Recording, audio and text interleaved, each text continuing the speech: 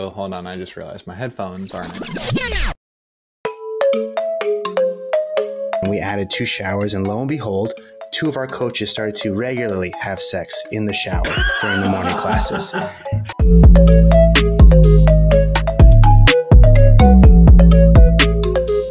We use Kilo to set up automations that help us educate our members.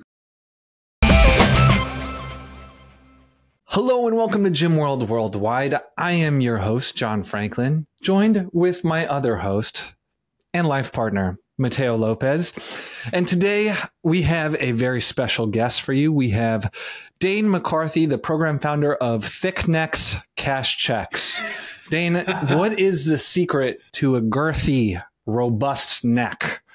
I think a girthy neck is correlated with thighs. I think you see a man with big neck, you know he's got big thighs. So one comes, I don't know which ones comes first, but I think that they're correlated. Is that the golden ratio, the neck to thigh ratio? You know, it's funny. When I played rugby growing up, and all they wanted from us was big thighs and massive necks. So we used to do these exercises where we would just be constantly working on our necks. And it became really, really unfortunate when we had to move into corporate, you know, and suddenly you can't get anything around your neck, no pants come in. We used to have this tailor who used to just sit outside the front of a lot of the banks where we were working, and they knew that rugby guys would go through there.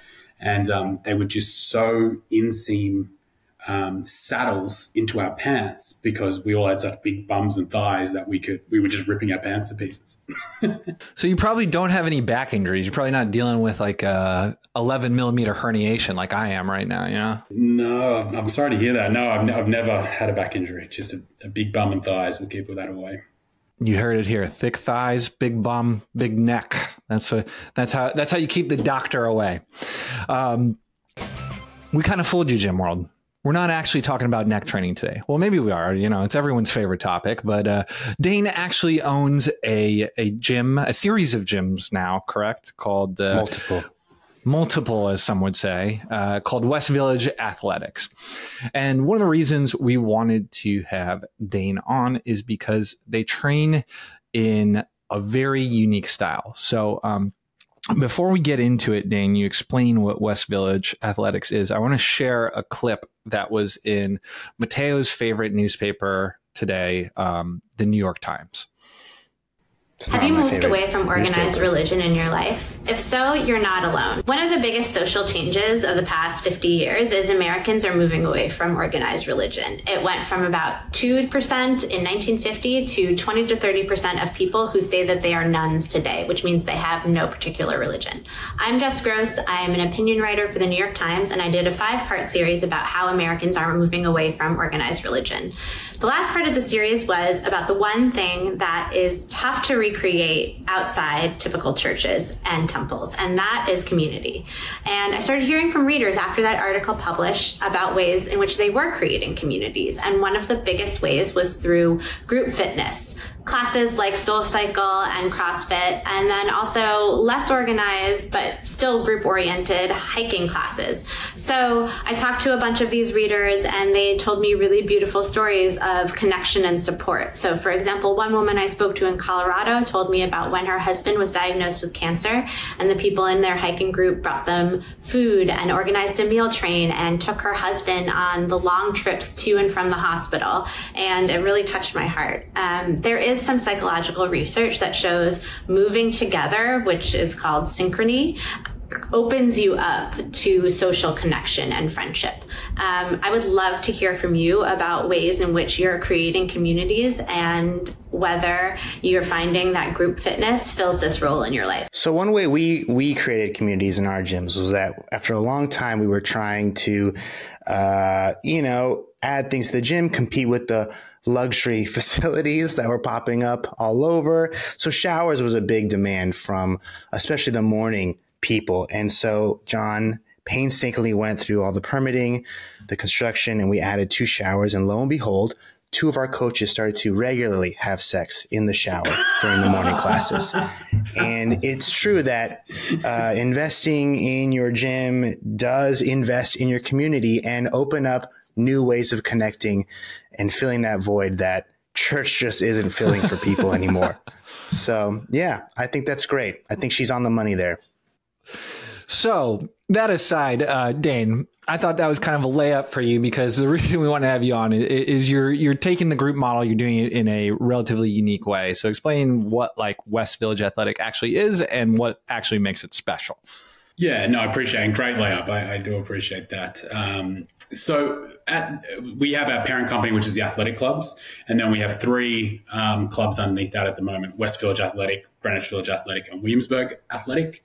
And what's different about our clubs is that when a member joins, they join a training squad. They train with the same people at a set time with a dedicated coach twice a week. So for us, our structure and format is deliberately focused on creating organic connections between people who have similar interests. So that's kind of the high level. I can go take that in any which direction. So I'll let you kind of go from there. Well, yeah, I am curious too, because there are quite a few semi-private or small group personal training gyms, I should say, that we work with who do run cohorts or people in set times. So I guess how does your model differ, or how are you making the kind of cohort set group atmosphere unique for your communities? Yeah, look, I think, and you can tell me, you guys know the gym world a lot better than I do, but what we haven't seen another gym in our area that is same people, same time. They may have, 4 people who regularly attend at 5 a.m., or they may be able only to attend a number of different classes. But what's really different about us is that you are assigned a squad and you train with those same people every week. You can't train at any other time. There's no flexibility in your schedule. And that's because we really value routine. And we think that in order to develop those connections between people, you need consistency. So if you have a cohort that can train at 3 different times in the morning, there's a high chance they're not going to get to know each other. But if they are Tuesday, Thursday, 7 a.m. every week, they're going to get to know each other pretty well. And how are you pitching that in the sales consultation? Because I met in New York, people are busy. People need flexibility. People got to move around. People got to meetings. They got to move and change. How are you making this? How are you making this in the sales pitch? Yeah, I mean, I got to call out Kilo at some point. We can go really, really deep on what a super user we are. In fact, this 45 minutes could just be a running ad because we are massive fans. But we're very transparent up front. So we run our sales cycle starts with paid ads and then gets prospects onto a virtual call with one of our coaches. That whole time, right, we're educating them what we are and what we're not, so we're trying to get as qualified leads as possible. So we're appealing to people who are looking for community, routine, and consistency. We're not appealing to a guy who's 42, who's been training his whole life, who wants to, train in a beautiful space underneath his work. That's not us. So we've noticed that we're starting to get really good at targeting, people who are looking for our service. And then we're very transparent on the front end. So we say, hey, we're not an amenities gym. If you want to cold plunge and you want all that kind of stuff, like Equinox down the road, excellent, we would recommend it. If you're looking for uber convenience and you're wanting to jump around and you want to be able to train 7 different times across the week because you're a consultant, you're traveling, again, that's not us. But if you're looking for a way to habitualize your training, make it so much a part of your lifestyle that it's just get up, put your clothes on and go to your squad. And if you're looking for coaches and fellow members who are really bought into your journey, fitness journey, then that's us. That's when you should come to us. And so we're really taking those negatives that people would throw at us. I want convenience, I want flexibility. And we're saying, sure. Our argument is to develop a really good fitness routine, you need the opposite. You do not need 1,000 choices. You do not need every different type of gym equipment. What you need is a supportive community. We've talked to a lot of successful gym owners on this show. Most of them tell us, hey, target moms, people over 40. I want them to get fitter and happier and healthier. When I look at the marketing and you're one of the only gyms that had actual like TikToks, like people posting TikToks about the gym. Like here, let's just pull one up so people can get a general Dane had vibe. some on the personal as well. You had some cool little, hey, are you walking to a workout? Come work out with me. I challenge you. I choose you. It's pretty cool stuff. Pretty cool stuff. God damn. Day in the life of a dating app CEO and fitness influencer. I started off my morning early and went to West Village Athletics. Super bougie class. You're supposed to wear all black. And we all went out and got coffee afterwards. Someone even brought a birthday cake. Then after that, I got some work done and went to this great little coffee shop. This was a little more creative and design based. Then I had some confidential meetings, so I took those back at my apartment. Then I had a spare hour, so I went for a great run on the West Side Highway. This is my favorite spot to run in New York City. Then went to an amazing steakhouse with investors, got this dang burger. Even took me to a Knicks game where we watched some buzzer beaters. Then I went home, watched my favorite OBX, and made some TikToks on the couch. Just a totally normal day for a totally normal this guy. I'm so sorry. I'm sorry. Great that you got a shout out there, Dane. He's a good guy. I don't know him personally, but I really appreciate the shout out. Love the shout out. Seems like a go-getter. Glad he's paying you. It's amazing. Over 100,000 views on that. But is that right? It seems I didn't even like know that existed. That is great. What a man. Yeah, and as I kind of like breeze through some of them, it seems like this is less of a replacement for church and more of a replacement, or actually a supplement to Tinder. Like, what percentage of your members would you say are like under 35, young professional, would be inclined to have sex in the showers after, a squad class? Yeah, look, I don't know. We actually have very strict rules around sleeping with people in your squad. We try to avoid that where we can. We do actively dissuade people from making that decision. There's more downside than there is upside for us on that. For sure. 100%, 1,000%.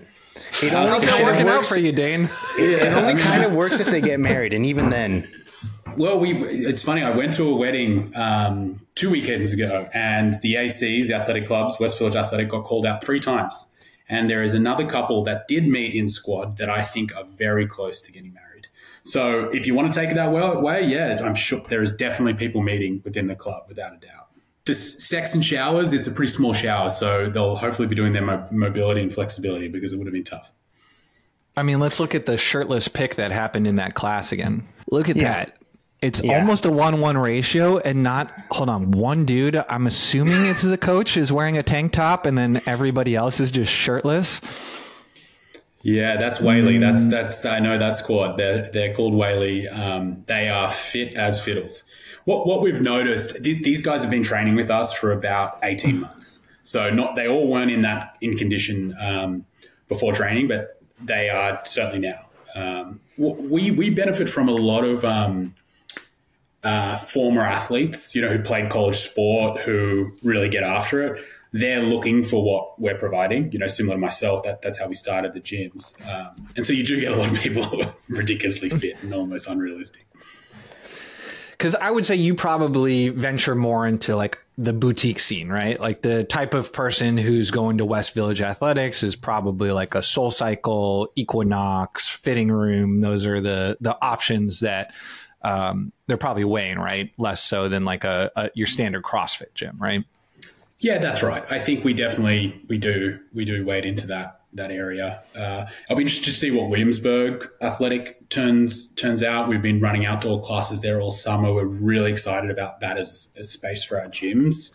And then Greenwich Village Athletic is a little different, right? That's not West Village, where like West Village, you've got a concentration of highly, highly paid young professionals, right? So they do gravitate. We do skew to that demographic for sure. Greenwich Village Athletic, similar, but we get some younger folk as well who are coming from like East Village, who are just starting their careers, and some folks through there. So we're hoping that the model isn't exclusive to Whaley, that group, but we don't know yet. We're still growing. So what I like about this squad thing, aside from it's naturally building communities, the other thing is you kind of avoid the largest problem of running a group training facility in Manhattan, which is space. So for us, we were doing CrossFit and we sold a lot of unlimited memberships. And then we built a strong community. But the downside of that is we had, a large percentage of the membership base that was coming in 4, 5, 6, 7 times a week and hanging out in the gym for 2 to 3 hours, which then made it very difficult to get into peak class times. And so what's nice about this is having a clear 2 hours per member. You probably charging still what's a monthly membership cost? It's $195. $195. So that's that works out to a probably decent per class, right? What is that? 200 divided by 8. So $25 a session. Yeah. And then they also have access to drop in classes on the weekend. So they've got their dedicated 2 sessions during the week. And then on the weekend, they can select from a range of different classes, strength focused stuff. We got some yoga and Pilates, that kind of stuff. So if you were to do 3-4 sessions a week, it's below $20. So we're really well priced, which is why I was hesitant to say that we're in the boutique space like Equinox. Like, we're not asking people for $350 a month. Like, we're still very well priced. So for the original space, how big is it? Like, you have 3 now. What's kind of the footprint for one of these? Yeah, we try to keep it below 2,000 square feet. And that's going to be our growth plan as well. So 1,200 square feet is West Village, and not all of that's usable. It's a small space. And what do you cap out at member-wise? Yeah, we've deliberately capped West Village Athletic, which is our first brand. We've capped that at 400 members, or because we don't want it to be transactional. We don't want people flowing in and out of there constantly. People don't know who each other are. So we've actually capped West Village, where no more people can join unless someone drops out from a squad, and then we replace them. Wait, so you have 400 people working out of 1,200 square feet? Correct. Yeah. My hero. Yeah, that's massive. Wow.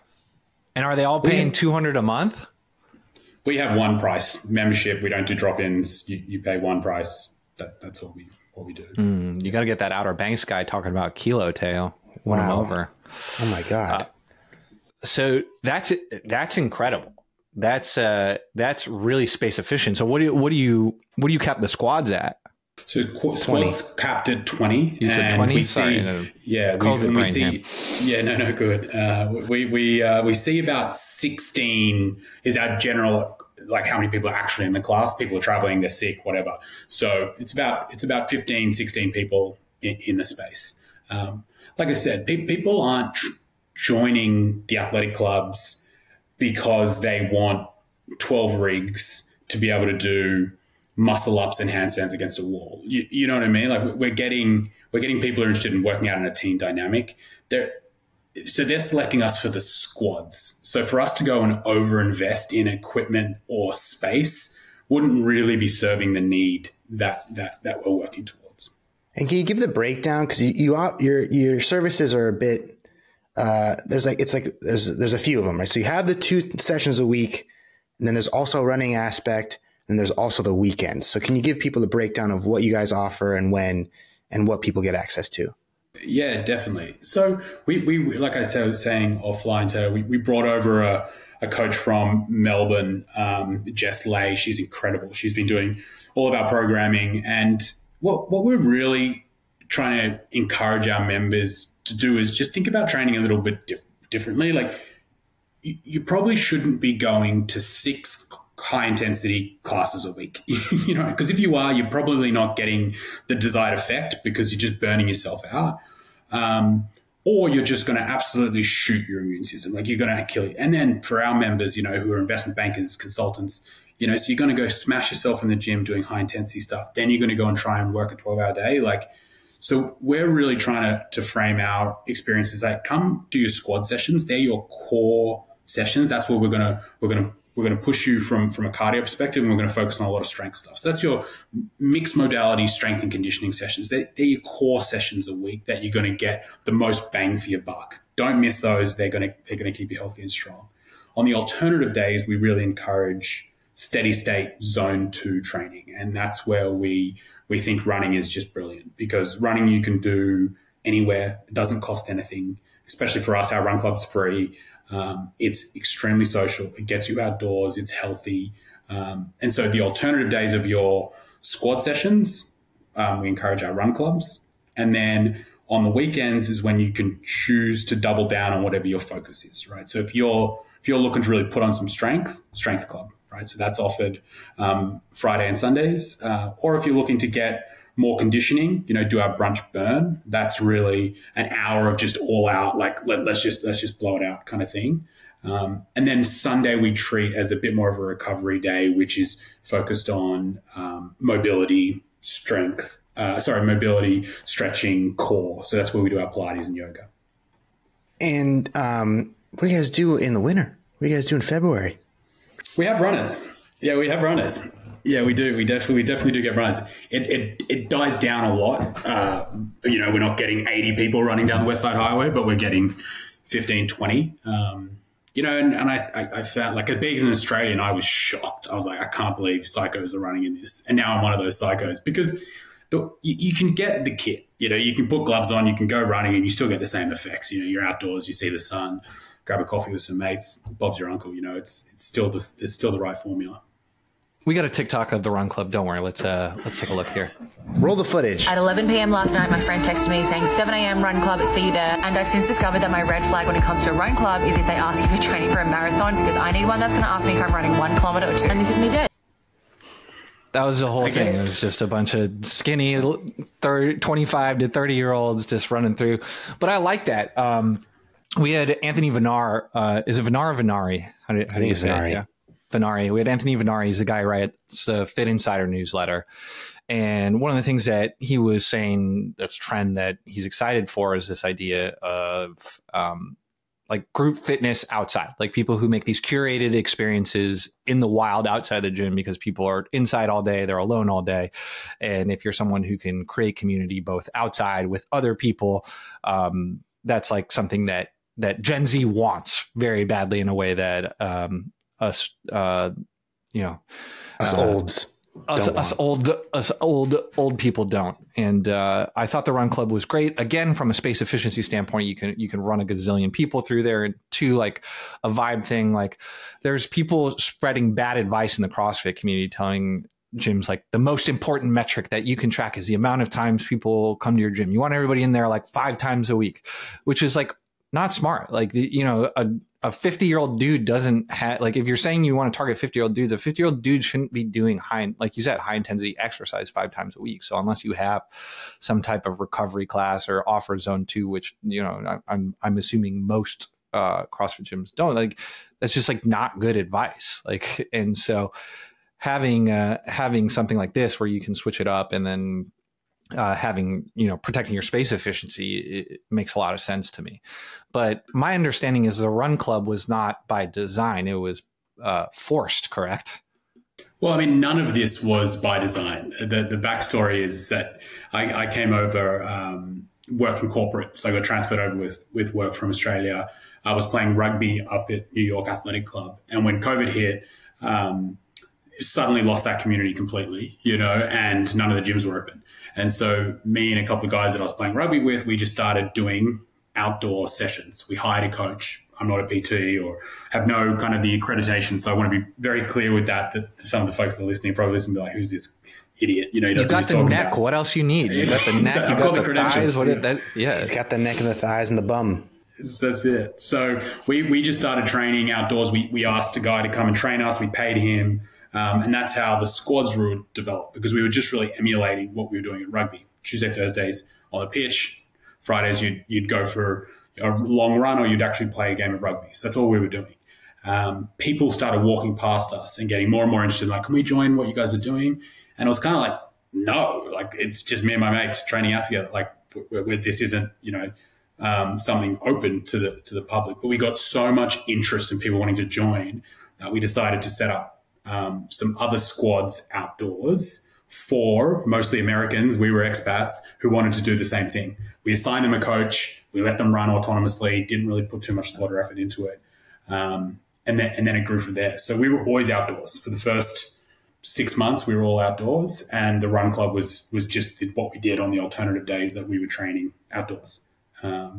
So the Run Club and the outdoor workouts are a big component of it. In fact, part of our pre-launch strategy is that we send this big Mercedes van out to locations that we want to start, and we run outdoor classes. We pull equipment out. We develop a community there, and then we start membership there, and so we can get real kind of confidence that people would pay for the service in that area. Then once we have X amount of members to feel comfortable, we'll go and sign a 10-year lease. That's how we started Williamsburg Athletic.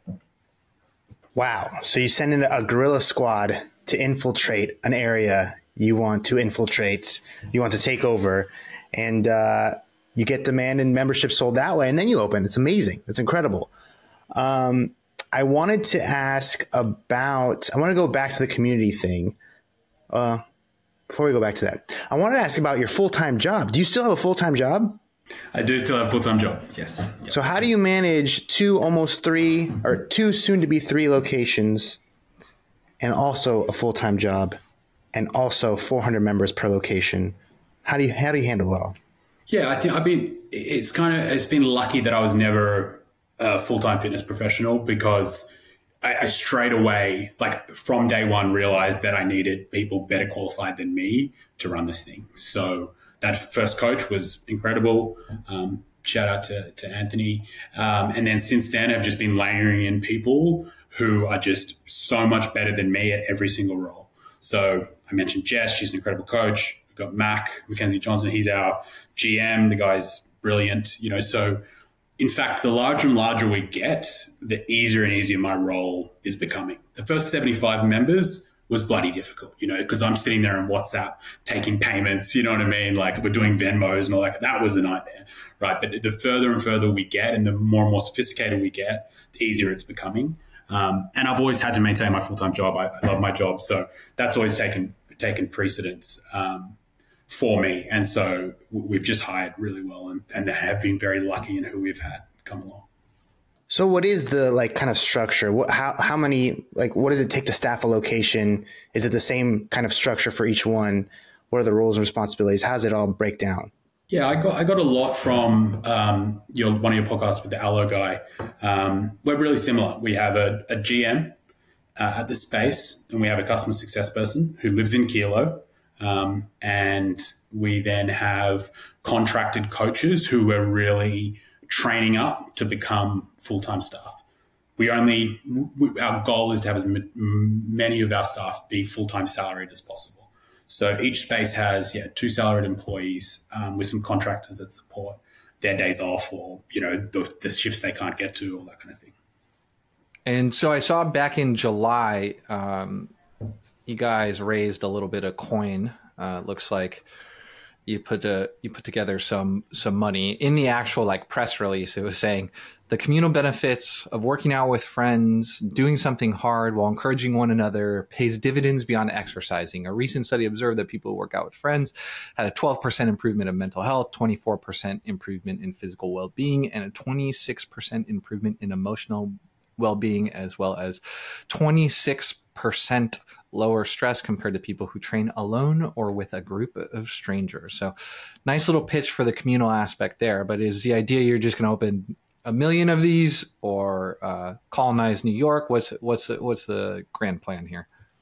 Yeah, I think this is my great time for my obligatory shout out to Anne Malum. If you don't know her, she is the most underrated fitness entrepreneur there is. She grew Solid Core to more studios than Barry's. She exited it at a significantly larger multiple than any of those boutiques. And she is an operator. She knows how to run boutique fitness. It shocks me that she doesn't get talked about more. She's an absolute weapon. I cold called her on the pod.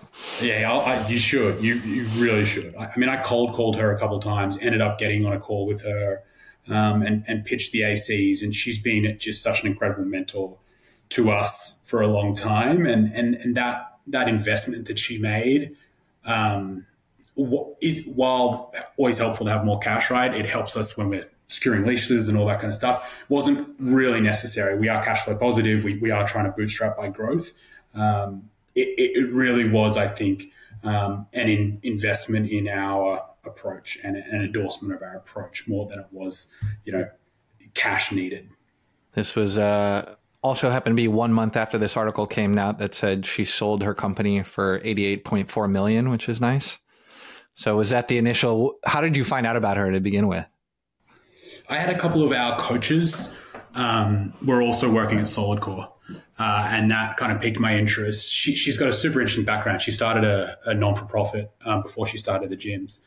And I had done the same in Australia. I have a non-profit back home. So I just was just interested in learning about her journey. That's how kind of it happened. So that's how I met her. She's got some money in Ice Barrel too, it looks like. She does. So Ice Barrel. Yeah. She's on that cold train. So the 150K from her is just you just want access, I guess. Is it just more of like a maintaining a relationship play? It's a marketing play. It's just you want to continue to be mentored. Or all of the above. Because you said you didn't need the cash, right? I mean, it definitely can speed up our growth. Like that's why I haven't gone and like raised equity. That was a debt deal. So I have deliberately not gone and raised equity or anything like that because we're still figuring out our models, and I want to be really humble here. Like the people who've been on your show before me have developed incredible gyms and making a buttload of money. We're not there, and we are still very much working this all out, figuring out systems, our flows, all that stuff. So we're not looking to like get a huge cash injection, put this thing on steroids and then just blow ourselves up, so this felt like a nice way to get a little bit more cash, pull forward our growth just slightly so that we can really test out our prototype. So West Village was the prototype. We replicated with Greenwich Village. Now we're really wanting to do it with some real discipline around our spend. Do you know what I mean? So like, can we replicate 2,000 square feet? Can we replicate the same type of build out? Can we replicate the coaches and how we hire? And so just a really clean way of going, all right, if someone were to invest 150,000, what could we do with it and how long will it take us to get the payback and the return to investors and all that kind of stuff. So it really is a training run, so to speak, before we potentially go and raise money or just a helpful data point for money that we use ourselves. I mean, in New York, 150 grand gets you like some showers and some med balls. I was going to say. You're not getting really far. That's like, you barely get a security deposit. Is your stuff on ground floor or are you in basements? Yeah, so we're in basement at West Village Athletic. We're in basement at Williamsburg Athletic, which flooded a week after. I was just about to ask about the rain. Sick. Yeah. That was good. I was on Anne's on her podcast recently, and she took this clip where I'm going, you don't need a plan. You just need to rip in, just start. You don't need an MBA. I listened to that part. You don't need a pitch deck. You don't need a pitch deck. You don't need a SWOT America's analysis. amazing. The internet. Exactly. And then I fast forward a week later. Fast forward a week later, I'm sitting knee deep in a flooded gym. My friends at this wedding just thought it was so funny, who are all MBAs and nerds. We're all like, oh, nice plan, Dane, that you have there for your gym. Maybe you should have done a little bit of pre-work, which I thought was really fun.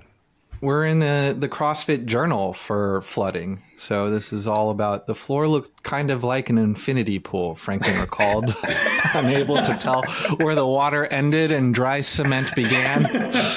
Yeah, so that's beautiful, John. Yeah, I didn't know that existed.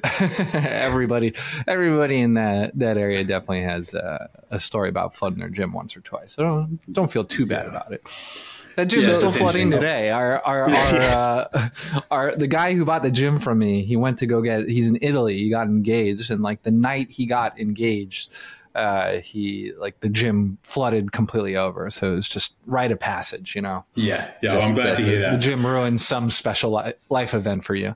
Yeah, no, I appreciate that. I wanted to talk a little bit about marketing and community. So, a lot of people, especially in the CrossFit space, the thing that they really pride themselves on is the community, right? We have the best community, and it's like a selling point for the gym.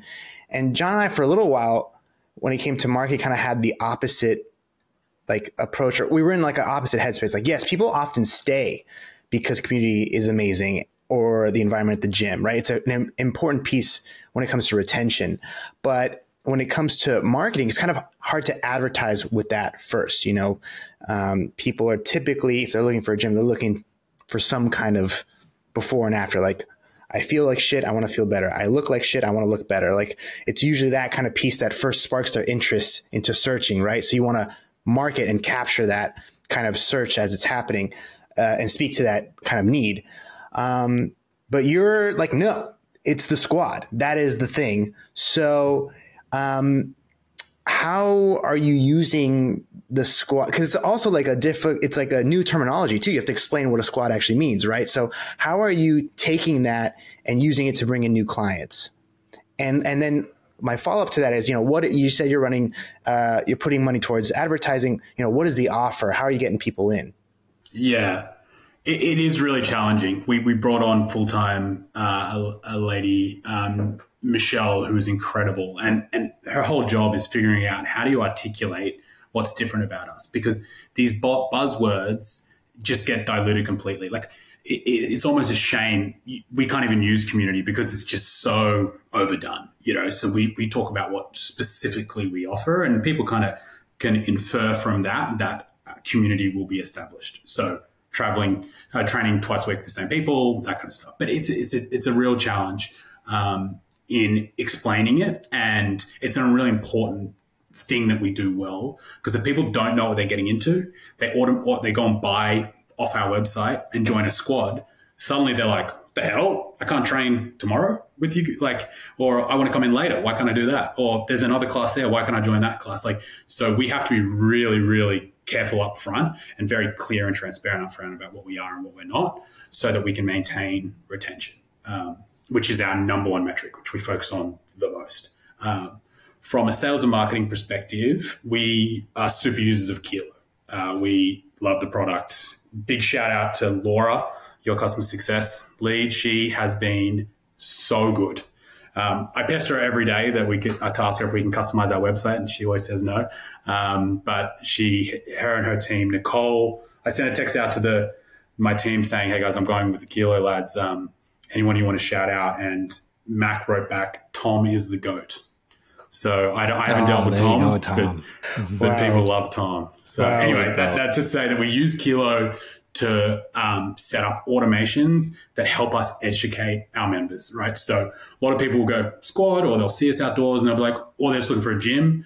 They'll come to our website, built by Kilo. They'll fill in a form about what they're up to. And then we have a series of communication automations that are educating them the whole time. So if they don't book a call with us immediately, then they get a text being like, what are squads? Why do we wear black? Why do we train twice a week? Why do we value community? So we're just educating the whole time through those automations. The best thing about those Kilo automations and the integration you have with Twilio is that they're back and forth. So this isn't like a mind body. Hi, do you like gym? Reply yes. It's not like that.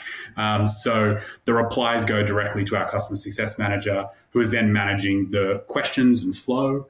And we're trying to get them onto a call as much as we can. If they don't buy straight off our website, we're getting them onto a call, and that's a really important part of it. So we have 15-minute video calls set up pretty much all afternoon, post-work for most people.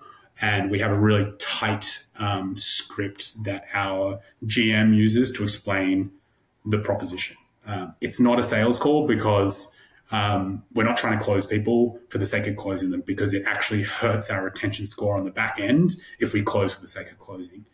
Our retention stays really high if we ensure people know what they're getting into and what the benefits are of our solution. But we will actively say to people, you're a consultant, you're traveling 3 days a week, this isn't for you. You're going to get one class in a week. It's going to turn out to be $40, $50 a session that you do. Don't join. And I think people appreciate that. You brought up the wearing black, and I look at your branding. One of the things we talk about a lot in both Kilo and this show is just having a nice cohesive brand. Obviously all your stuff's dark, but you're one of the only gyms that I've found that has a dress code. So why don't you tell us a little bit about how that started? Yeah, it gets so much. This is something that gets blown up on TikTok a lot. People are like, I can't believe your gym only makes you wear black. It sounds like it's sinister great. And almost smart marketing. It's it's really smart. And it really didn't come from it has worked, paid dividends from a marketing perspective. But it really just came from, we were training outdoors during COVID when there was 100 different people training outdoors. And so we just said, we're black. That way you'll be able to find the group. They'll be able to find you. So, and we noticed that most people in New York wear black anyway. So it wasn't that hard for us to kind of just say. So that's how it started. It served its purpose. It was very eye-catching for people that they'd walk past us and see a group in all black. They would then go look at the shirts and see us West Village, and we got a lot of organic reach that way. But then when we moved indoors, we had this really profound set of experiences that we were like, okay, we're indoors now. We don't need to wear the all black. And we noticed straight away that training became this like fashion parade, which to me was so daunting. It's like, for a lot of our members, this might be the first time they're stepping into a fitness kind of gym. And not only are they having to compete or think about how uncomfortable they feel in that space with the movements, now they're having to worry about, are they wearing the super set from Lululemon? Are they looking really hot and attractive? And so we just thought, screw this. We're about that genuine community. Let's just say all black. That way people don't have to overthink it when they come. There's no judgment around clothing. We're removing a layer of comparison so that people can just get on with getting to know each other and not the labels that everyone's wearing. When I see this, gym caters towards attractive people in West Village, Greenwich Village, a lot of like daddy's money. Like if I'm a gym owner out of Kansas City, Missouri, I'm looking at this and be like, so what? So do you think this is like a model that only works in your LA, San Francisco, Austin, Miamis of the world? Or do you think there's something from this that gym owners everywhere can take and apply to their business? Yeah, I think if you were going to apply this to your business, you'd have to do it from scratch. It doesn't work if you were just to layer this on, because what you're doing is you're putting squads in your most profitable hours, which wouldn't work for you because you can get more money from people getting a membership and not showing up. So I don't think this is something you can add into an existing gym. It's got to be core to your philosophy because, we had to turn down a lot of money and we still do, because we don't offer that tried and true model in the gym industry, which is pay your membership, please don't come. We're accountable to those sessions that we deliver for those people. People are coming to those sessions every week. And so I don't think it would necessarily work in some smaller towns. I think you'd have to modify it significantly. I think that's the short answer. I think it is probably best for major cities and cities and for someone who's going to do it from the scratch. We've put so much infrastructure in place around ensuring these squads are successful. We have customized the hell out of Kilo, you know what I mean? And so that everything is pointed. We've probably spent 12 months and, a significant amount of special projects with your team setting up the flows that suit squads.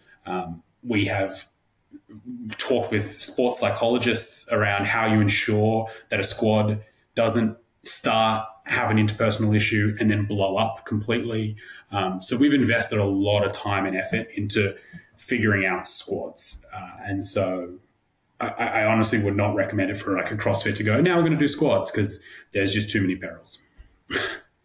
Well, yeah. So I wanted to come back to the squads and the community aspect one more time, because I was listening to your talk with Anne from Solid Core, and how do you draw that balance between you want to create this really tight-knit training, group, but at the same time, you hinted at earlier in the episode, there needs to be some boundaries, right? You got to be able to fire members if they're causing issues at your gym. You got to also be able to, you're like instilling these like communal family values, but it's like, we're not a family, we're a team. So how do you strike the balance, and how do you, also, how do you also train your team to kind of make sure that, that balance is kept? Yeah, it's really difficult. And that's why I was kind of like saying, like, I don't think this is something you can just kind of willy-nilly throw at the wall, because it does require a lot of training of our coaches around how to deal with interpersonal issues that inevitably arrive. We model a psychological theory called that was developed around group dynamics in which you have this like forming, norming, storming stages. So we've kind of mapped to that. So we ensure that, we set expectations really early on during the forming stage. We then normalize those expectations in the norming stage. Then when there's the storming stage, which is normally an issue, people are well versed in dealing with that, and we can glide through that. Because if you do it wrong, and we've definitely done it wrong, you've had squads, the expectations aren't set up early around who should show up, what's appropriate, what's not appropriate, then it starts sliding into a bit of debauchery, you know what I mean? And people are sleeping with each other, and they're going out late and all that kind of stuff. And those squads just blow up completely. It's happened once or twice for us, and so we've had to be really careful not to let it happen again. And so at West Village, you said you're at capacity, and all these squads, they have their own kind of like, they're basically like frats, right? Like they have their own name and group dynamic, and so if someone gets kicked out the frat, like how do you go about refilling the place in the squad? Like if someone comes in for a consultation, you're like, you can work it Tuesday, Thursday at 9 a.m. or Tuesday, Thursday at 3 p.m. with the Wallabies or the Gatorade squad. Or houses, houses as well. I mean, I guess a frat is a house, but yeah. All the squads are named after Australian beaches, actually. I mean, I didn't grow up with frats and all that kind of stuff, so I don't know if there's a Australia is a frat. It's a huge frat. So, yeah, look, I think it's about setting expectations up front, like on that first call, right? So they'll have their kind of introduction to what it is, I guess you call that the sales call. Then after that, very shortly after, they have a call with the CSM, and we do a personality survey in between that using Kilo, right? So they do a short survey, we learn about them, we then get on a call with the customer success manager, again, all automated through Kilo, well done, lads. And that then is where we kind of set those expectations, like, cool, these are your sessions, these are what's available to you. People come and go from the squads, so if that happens, it's not a big deal. Things aren't blowing up. It's just, it's the natural ebbs and flows of the city. And so if people do leave, we just remove them from the WhatsApp group and we carry on and we bring someone in off the wait list. So I'm not sure if that answered your question, but it's actually a lot less friction than you would think. So the answer is basically like a spot opens up and you hit up your wait list. And if someone can take that spot, they respond. And people select squads based on a time that works for them to train. That's all it is. It's not like a fitness level. It's not like anything like that. We have such a mixed variety of fitness abilities in there. I think the people who get up and do selfies in the mirror, they're generally pretty fit, so you see that a lot more social media happens for people who are really fit because they're pretty happy with their bodies. But you've got people who are brand new to fitness in those squads as well. If it works for their work schedule, they're all in the same squad. I can see how this would work so well in New York. Like, New Yorkers love waiting in line for stuff. So you've actually figured out a way to wait in line for fitness, and you're going to be massively successful as long as you can just keep people waiting. As soon as the wait list is gone, you're dead. You're finished. Seriously. So how big's that wait list now? I mean, for those hot times, the 6 a.m., the 6:45s, the 6:30 p.m.s, the 7 p.m.s, they're big. Yeah, like a West Village Athletic, we've been there for 3 years. Yeah, 20 to, wow. Some of them could be nearly 70 people waiting on lists for those morning squads. That's incredible. And so how much do you guys spend on ads? I guess what's the percentage of like these organic posts, your kind of Instagram presence, and then I guess the paid outreach? Yeah, I mean, we started purely organic, word of mouth. It was just friends of friends. It was the expat community. And then we started running ads because we wanted to really target people who are interested in our offering. So the organic stuff's great. Like that young fella who's posted and we've got 100 views, that's awesome. But how many of those live in New York? How many of those who live in New York live within walking distance of our gym? And how many of those are interested in training at the same time with the same people twice a week? I'd say very little. Whereas ads allow us to be hyper focused on who we're looking for, like to the point of like, what are they interested in? And did they play team sports? Do they live around us? So we find ads to be really effective because we want people who self-select into squads. That is what keeps our retention at 97% a month. That's what makes the dynamic of the squads really special, because all the people there want to be there. And the only way we could do that was with ads. So we're spending a good amount, nothing like the Fort or anything like that, who have really just figured out the formula. Like those guys have nailed it. They're getting people to pre-commit for 6 months. They're loading the fees up. They're making buttloads of cash. We certainly don't have a machine like that, but we do use ads because it's the most effective way of getting the people we want in the gym. And what's the offer on the ads? Like, when you're getting them on the sales call, are you just bringing them in for a free intro? Is it a trial period? What is it that you're actually, or after the phone call, it's just now you're signed up for the $199 and we're good to go? Like, how do you onboard someone? We don't do free trials. We don't do any of that nonsense. Like, we live for our demographic, which are millennials and Gen Zs. They know how to research a company. You know what I mean? Like, if they're interested in Instagram, in us, they'll be following us on Instagram. They'll know all the people who go to our gym, and they'll be following their TikToks. So they're going to be pretty educated by the time they get to us. So me throwing out a cheesy, hey, we're looking for 16 people to do a squad, like, it doesn't really translate. That said, by nature of our model, we have inbuilt scarcity and we have inbuilt urgency, which is authentic, which from a sales perspective, and I've been in sales for 10 years in my corporate job, that's the dream dynamic, because you've got people, okay, there's a squad that's just opened, the spots are filling really quickly and it's launching on the 16th, so that's the offer. Yeah, it's not about trying to offer a discount or anything like that. It's like, hey, we've got these spots. If you want to join, you got to get going quickly. Yeah, this has like that it factor. It's cool, and the reason it's easy, I'd imagine it's easier for you to sell, is because it is cool. And so, my kind of outside looking in, it's like, does this become less cool if there are 100 of them? Yeah, and I think that's why we're deliberately keeping the naming convention is the neighborhood followed by athletic.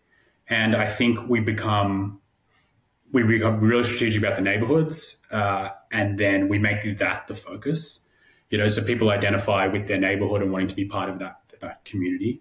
While I think it does have that cool factor, I think the all black definitely helps. I don't think we're trying to differentiate on being like trendy, cool New Yorkers, like that's definitely not us. That's not me. That is, we don't use influencers for that reason, right? Because that's not what we're looking for. We're looking for people who want to train in a group and rip in together. And genuinely, that's not influencers. That's not trendy people. That's not people going to the coolest clubs and the coolest nightclubs and stuff. It's just good, down to earth folks. That's what we're looking for. So while I appreciate you saying it's the cool factor, I don't know how many of our members would, identify as being trendy, cool people. I think they're more just good people who work hard and want to train hard as well. I literally, last night I was prepping for this, and I literally went to my wife. I was like, it's just cooler in New York. Literally just looking at your gym and your Instagram, I was like, it's just cooler there. And so, yeah, I don't know how you do it, but yeah, it is cool. I don't know if it sounds like you're saying it's not on purpose, but it is definitely cool. Oh, I'm glad to hear. I'm glad that being authentic around community is being perceived that way, because like I know some of the gyms like really try and do, like there's a great gym here, S10, run by Australians, and that guy has nailed cool. Like, he's super exclusive. He gets like models in and NFL players. Like, to me, that's where I'm like, oh, that's cool. They're really focusing on being the trendy gym. Like, we're not. We're the 27 to 35-year-old who's killing themselves at work. You know what I mean? Is probably struggling to manage work and social and staying in fit. So we're combining two of them for them and saying, come along and get a group of people to hang out with and train hard. Oh yeah, these guys have been around for a while, right? The S10 guys. S10, yeah. Yeah, I remember. They were operating when we were operating. Well, I think you have to. There's like a balance, right? There's cool, there's profitable, and then there's also like having an angle, right? Because there's a lot of New York is littered is a graveyard for cool places that we're never able to make it work here. And so what is interesting is like you kind of like stumbled upon the cool factor, but like the economics really work well for what you're trying to do, right? Like there's not a lot of group models where you can operate 400 people out of 1,200 square feet. Like I can't think of another one. Like for us, we were pretty, we had 2,800-ish usable. 4,200 was the actual footprint, but a lot of it was like elevated or just not training space. And we got as high as around 250. And at that point, it was borderline dangerous, you know? And I think the actual like appropriate size for that space, even doing like a truncated version of CrossFit, you know, you couldn't do like big chippers and have 3 pieces of equipment in a workout. Like we were still, I don't know, Teo, 180 to 200 is probably and even it bounced between those. Yeah, it was very tough. Come the open, it was very, very difficult. Yeah. And I would say like I'm very proud of our model and our coaches and stuff, but we were also benefactors of luck. You know, West Village itself there was a Soul Cycle and there's some other stuff. But at the time when we came, there was no F45.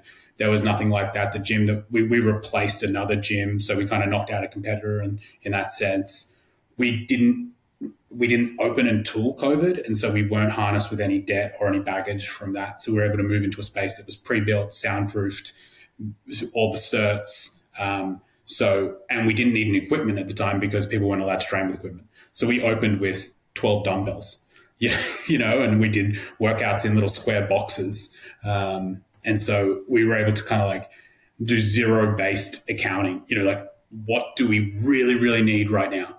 Okay, people really want just one more dumbbell. We'll buy one more dumbbell off Amazon, you know, and then we need a bench. Someone wants to be able to do a fly. Okay, cool. We'll get one more bench. But we certainly didn't come in being like, sweet, we're going to go get the package from Rogue for $150,000 or F45. We're like, hey, it's a $300,000 equipment package. Get started. Like we were very lucky there. And were you able to get that COVID rent price? We were. We have the most incredible tenants at West Village. Landlords at West Village. They're a co-op. And when we first went, I was cold calling the lady who owned the space before us. She actually sold Lululemon to Mirror for $100 million. So she didn't really care about her brick and mortar anymore. And I was cold calling her, being like, hey, I'm this guy from Australia. We're really excited about this squad concept. And she's like, I don't care. You know, I'm rich and I don't want to talk to you. So we ended up getting through her and cold calling the landlord, and they were lovely brokers. They were lovely. We did it without any brokers. That was just a really surprisingly pleasant experience. I was expecting to like go toe to toe with some really aggressive New York landlords, but these guys were lovely, and we came to a deal that I think worked for them at the time. And now that we've grown and whatnot, it continues to work for them. Yeah, because you can for those of you that aren't familiar, West Village is one of the most expensive parts of New York. And I think for ground floor, at least when we were there, it was like $300 to $500 a square foot, assuming you weren't on any major artery. So, you know, you could expect, you know, 400,000 or 500,000 a year in rent for like a 1,200 square foot ground floor space for boutique fitness. So yeah, if you were able to snag a COVID deal on a long-term lease, that's going to be a huge tailwind for you coming down the next 10 years here. Yeah, we're a basement space there, so we're not. So I've been really challenging myself and the team to like, do we need retail on a corner of a main road? You know, I don't think so. Like our ads are so effective. People are so digitally savvy now again. You know, we get what's even better. Like we don't have to rely on some random walking past us on the street. We get to deliver our proposition to their face from a millimeter away, you know? So I don't know if we'll ever spend money on retail level and corner spaces. I would challenge all the gym owners here or who are listening about that, because I think if your ads are running well, if you've got an offer and a proposition, then do you need it? Maybe I'm wrong. I don't know. You guys tell me. I think you're wrong.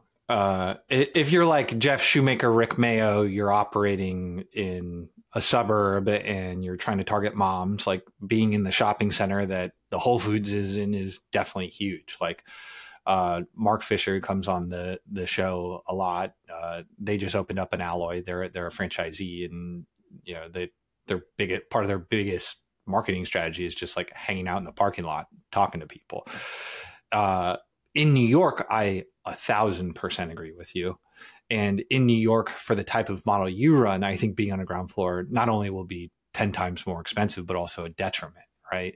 Because if you're running lean, if you just got these 16 people sweating out, looking like a cult, and some family from Korea walks in and wants to know, what is this? And your trainer's got to like go away and explain for 15 minutes, like why they can't work out right now, and explain what a squat is and put your information in kilo, can be incredibly disruptive, especially for the vibe that you're trying to create. And since there is so much explaining that needs to happen in order to get a new member for you, you'd want it locked away. Same thing like that. The original Fort location, you walk by it 3 times and you wouldn't know it was there. And that's what you want if you want to create like a training space. You don't want random people walking in and out, especially where you're in a high foot traffic area. So I think you're pretty spot on there. It's definitely. I mean, I was thinking your model. You may not even need a gym at all. Well, I mean, the effectiveness of the van. Sometimes we think. Yeah, on the East Coast though, like you do have this, like it comes to October and suddenly people don't want to be doing burpees on, a freezing tarmac. So I think East Coast, definitely. We are expanding to the West Coast for that reason. We don't know what to do with the van when it gets really cold, and we don't want to continue paying the same as what I pay in my home rent for the van to store it somewhere. So we're sending it over to the West Coast so that we can continue growing there. So we asked about it before, but we'll ask you to get again. What's the expansion plan? What's next? You got 3 opening up. You're going from 2 to 3, and then what's the plan? Are you got to have some type of 3 to 5 year plan, or are you still maintaining that you don't need business plans in America? You just fire. You just call and train neck. That's it. That's funny that clip got taken, because we do have a very, very detailed plan. There's a great book. I don't know if you guys have read it. It's called Traction by Gino Wickman. Incredible. We've set up our whole next 10 years just based on that model. So, and part of that is just continuing to grow. The building in Williamsburg has taught me a lot around construction and how much I hate it. It's so scary. You go and sign these long leases.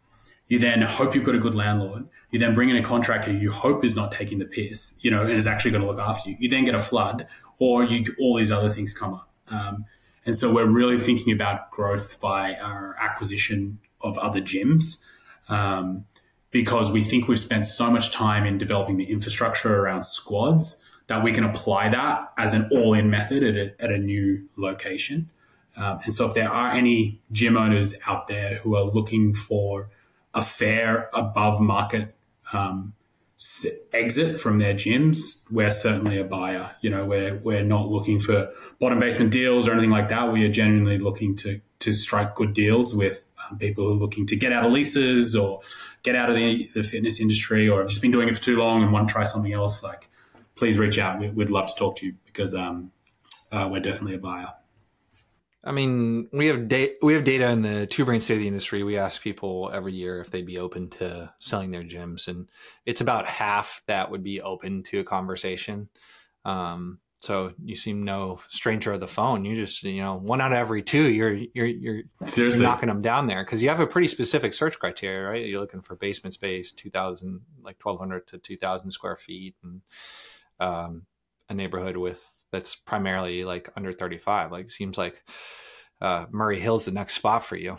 Totally. Yeah. I mean, Teo has a space for you, Teo, Teo, you still got your apartment over there?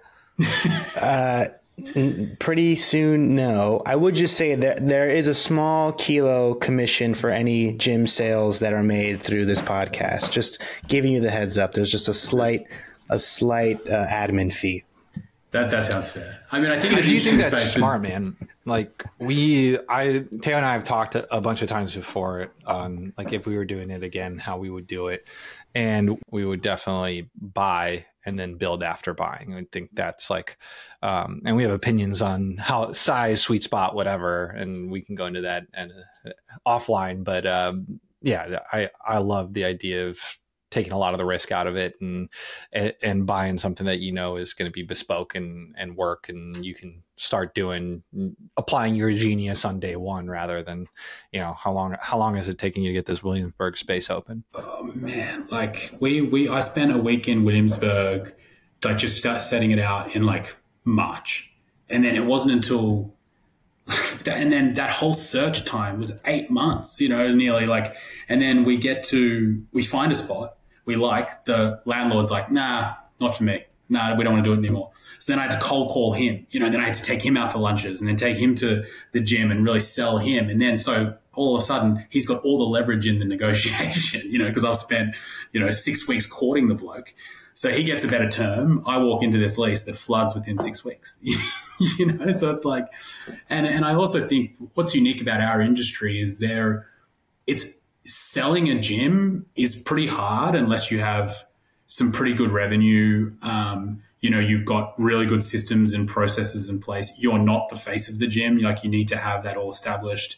So for people looking to sell their gyms, it's really going to be a strategic acquirer on the smaller end. That's going to be your best bet because, you know, I know enough private equity guys who are members who look at our gym and they're like, there's nothing here for us. You know, you're too small, you're too risky. We wouldn't buy it. You could never use institutional money to grow. So I think it's really going to be other gyms that are looking to grow that is going to be your best bet. And that's what we are. So again, if you're a gym that is looking to get out and looking for a fair price, that's us. I'd love to speak to you. So what's the target? You said you're open on the West Coast. Yeah, we just want to know how many are there going to be open. We just want to know what cities and how many. That's all we want to know. What's the grand plan? Yeah, I think in headlines, the gym owner is going to open how many gyms? Just tell us. Yeah, I think we're looking at every major city. San Francisco just was a no-brainer for us because it's got so many similar clientele to us. One of our members went over there to the marina and has been absolutely nailing the community build there through a run club. So we know that's a really attractive area. So we're looking there at the moment. We think LA would be great. Each could have 2 or 3. Miami, Austin. Austin, we think, is definitely a good target. But it's all just going to take time, you know, and there's so many risks and scary things that have to happen beforehand. So we're just going one by one at the moment. You should look at Jupiter, Florida. Yeah. Just because I really want to work out there. That's all. Yeah, we'd love to have you, Ted. Yeah. Yeah. I think Miami would be a little more the crowd that they're targeting. Definitely more the style, but you know, I can bring a little bring a little New York to the Jupiter location. You know, that's fine. What are you going to name your squad? What's your favorite Australian beach?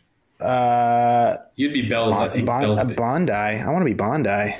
Do you have Do you have people like cry like if they don't get the squad they want? You know, it's like like if they got Slytherin instead of Gryffindor. Exactly. Like I wanted Bells, but now I'm in Bondi and Brenda's in Bondi and she sucks. Like, does that ever happen? It's so funny, like because a lot of people look at our model and like, that's not going to work. People are going to like hate each other and blow up and all that kind of stuff. But like, it's not the case. We're later in the 20s. That's who we're targeting. So we're not looking at. We don't target 22-year-olds, 23-year-olds. It's 27 to 35-year-olds. They're a little bit more mature. They've gone through the roundabout of New York a couple of times. They end up really identifying with their squads, and I really believe that if you just spend enough time with people and get to know their backstory enough, you're going to like them. And so, generally, people really love their squads and don't have any issues. How do you pit the squads against each other? Are there squad battles? Are there games? Is there a yearly tournament? We used to do a IP? We used to do a monthly competition, and we track all attendance per squad. And so we can see that gives us like a leading indicator if there's any issues with the squads. So if attendance drops, we might go, oh, this squad's like losing their vibe a little bit. Let's throw a dinner at them, or let's go and do some fun adventure. But what we'd noticed is every time we put on a competition at the end of each month, attendance would start to drop because people would start being like, oh, it's Tuesday morning, I just want to get my workout in, go to work. I don't have to compete with some, Div 1 athlete from, Harvard, so. Fucking Tanner. So we stopped doing that. And now we just do a big AC games at the end of each year. We just did it. We just did it on one of the piers, and it was a cracking success because then only the people who elect in and want to compete can, and it's a great spectacle, and it was a really good event. Yeah, I don't know. I can see maybe, Taya, you think this could work in a suburb? You'd have to do it. You'd have to make it less cool. No, I think suburbs want cool things. I don't know. Well, by virtue of being in a suburb, it would be less cool. But yes, yeah, you're bringing the cool to them. Yeah, here's my thinking around that. Like, there's this study that I read, and it was at a university, and what they did is they had people at the bottom of a hill describe to the researchers, how steep do you think that hill is? So people would be like, if they were by themselves, they'd look at that hill and they'd go, it's a pretty steep hill. I wouldn't want to run up it. They then went and had a random person walk past and they said, hey, can you two together tell me how steep that hill is? And together they would say it was steep, but not as steep. And then the final one is they'd bring someone in with their friend and they'd say, hey, how steep's that hill? And they'd say it's pretty flat. And so just by virtue of being with someone that you like, having a mate, physical exercises become significantly easier. And that's our whole proposition. So it looks like from our New York locations that it's about being cool and trendy, but it's really not. It's about creating an environment that makes working out more fun and makes working out easier because you're with people you know and like. And so if we were going to go to smaller suburbs, that was where we would really lean. We'd say the idea here is that if you know and like the people you're training with, you're going to be more consistent, you're going to show up more, you're going to train harder, and you're going to have more fun. And that can apply to any age group. There's a lot of mums out there who are looking for another mum who's gone through childbirth and can relate to that other mother and then, work out together. So while we're focused on the bigger cities now because we've got a channel and we've got a persona, I think there's a lot of room for different types of squads. Sounds like franchising talk to me. Sounds like it's keeping the growth plan to the chest, but it sounds like franchising talk. Yeah. And going to Jupiter. Let me know where you're going for that next round of fundraising. Your boy wants in. You guys are pretty much investors. It's the amount of money we spend on Kilo at the moment. So there you go. There it is. Kissing cousins. Yeah. Yeah, I think the difference between West Village Athletic and Jupiter Athletic is like the difference between CBGB and the CBGB in Newark Airport. It's just like a little bit of, it's the pieces are there, but the vibe's a little different. Yeah, I gotcha. Yeah, I gotcha. Well, Dane, this has been wonderful. We learned all about squads. We learned about community. We learned about wearing black. We got some neck training tips. Where do people go if they want to learn more about you? Yeah, I would love an email from anyone. It's Dane at Athletic Clubs Group. I don't know what it is. Let me send you a link so you guys can toss it out. We've got probably know your own email, if you want to buy some businesses. No, we got it. It's Dane at athleticClubsGroup.com. Use Kilo if you want that type of service. We remember your email when you don't. Yes. Seriously, I'll plug you guys day and night. Like it is, we're going to move off MindBody onto your new thing, I think, because we're getting killed. Like MindBody, the transaction fees, we're getting smashed. It's the most rigid system. We just cannot do anything with it. And so one of your customer success people, I sent an email out on Sunday at 8 p.m. with a very bespoke question. Monday morning at 8 a.m., there was a full response, not only on solving my problem, but how we could actually do more with it. So we built our whole virtual offering, which is our Run Athletic and our Nutrition Athletic, off your software because it's so responsive and the customer service is so great. Yeah, some people will say, hey, the price looks expensive, but you know what you get with that expensive price? You get good service. Good service costs money. You want that detailed response in under 12 hours? You got to pay for it. Or ask ChatGPT. You're also cheaper than MindBody, like significantly. Oh yeah, MindBody's a racket. Those guys are great. Those guys are a great anchor. So kudos to them though. They were first. They deserve to eat the biggest piece of the pie, but we're happy to take the scraps. Yeah. No, it sounds like it's going great. All right. So Teo, give us the email one more time. Yeah. So if you want to sell your gym to Dane, it's Dane@athleticClubsGroup.com. Dane@athleticClubsGroup.com. Plural on the club, 2 C's in the middle there. That's how you get it. And that's it for this week's Gym World Worldwide. Be sure to like, subscribe, leave a comment, and never forget, neck is part of the posterior chain. Train it religiously. Until next week, Gym World. See you guys.